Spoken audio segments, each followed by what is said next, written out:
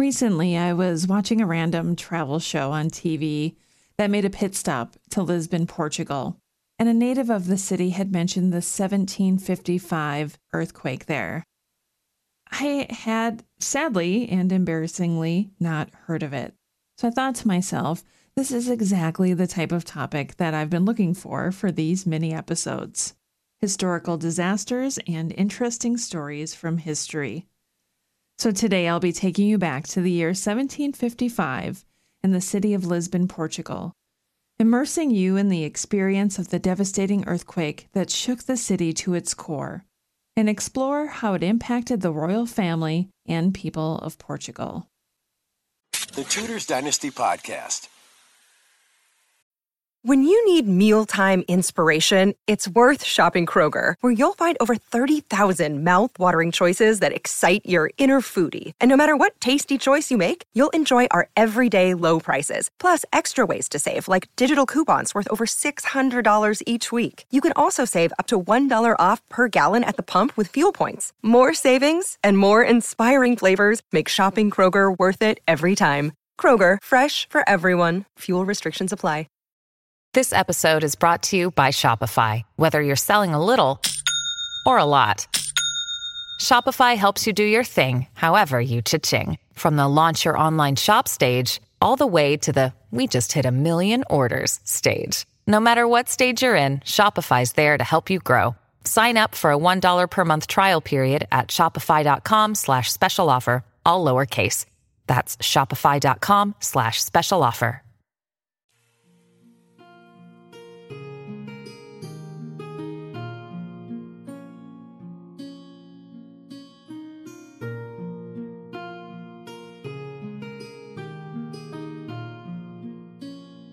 It's the morning of November 1st, 1755, All Saints' Day, a day of great religious significance in Portugal, and the weather was beautiful and sunny.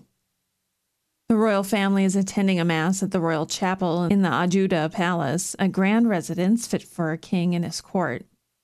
Suddenly, the ground begins to shake, and it quickly becomes clear that something is very wrong. The shaking becomes more violent with each passing second, and the people in the chapel are thrown to their feet. The walls crack and crumble, and dust fills the air.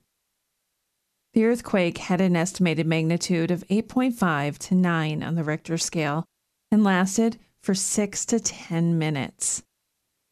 17,000 homes destroyed. The earthquake's epicenter was located in the Atlantic Ocean, about 200 kilometers or 124 miles southwest of Cape St. Vincent, Portugal. The earthquake's force was so strong that it could be felt as far away as Morocco, Spain, and France. As the shaking intensifies, the panic sets in. People scream and cry out for help as they struggle to escape the crumbling buildings. Some are trapped under rubble and crushed by falling debris. The royal family of King Joseph I and his court left the city of Lisbon for the country after attending morning mass, and thankfully escaped the worst of the disaster. Had they remained at the palace, they would have been killed when it crumbled to the ground. Being as it was All Saints' Day, many were trapped inside chapels as the earthquake raged on around them. They can do nothing but pray for their survival. Outside the palace walls, chaos reigns. The streets are filled with people running for their lives, dodging falling buildings and debris. The sound of collapsing structures echoes through the city, accompanied by screams and cries for help. The once beautiful buildings that make up the city are now reduced to piles of rubble. The earthquake's destruction is not limited to the buildings themselves, as the ground itself seems to come alive. Fissures open up in the earth, swallowing people and buildings alike. The water from the Tagus River rushes into the city, and a powerful tsunami forms, adding to the devastation. It strikes the coast of Portugal and travels across the Atlantic Ocean, causing further destruction and loss of life. The exact death toll from the earthquake and its aftermath is unknown, but estimates range from 30 to 50,000 people. The disaster had a profound impact on Portugal's government and economy, as it disrupted the country's infrastructure, destroyed many businesses and homes, and led to widespread famine and disease. It also shook the population's faith in the monarchy's ability to protect them from disasters. Many people blame the king and royal court for not doing enough, or for not responding adequately to the crisis. The monarchy's inability to address these issues effectively further erodes its credibility and standing among the people. In the aftermath of the earthquake, the royal family takes steps to rebuild and modernize the country's infrastructure, including the construction of new roads, buildings, and bridges. However, these efforts are seen by many as too little, too late, and the monarchy's reputation never fully recovers. The 1755 Lisbon earthquake was truly a devastating event that had significant impact on Portugal and the world. It was a turning point in the history of the Portuguese monarchy, exposing its weaknesses and limitations and leading to significant changes in the way the country was governed and managed. The disaster also had intellectual and philosophical implications, sparking debates about the role of the monarchy in responding to these natural disasters and other crises, and the limitations of human knowledge and understanding.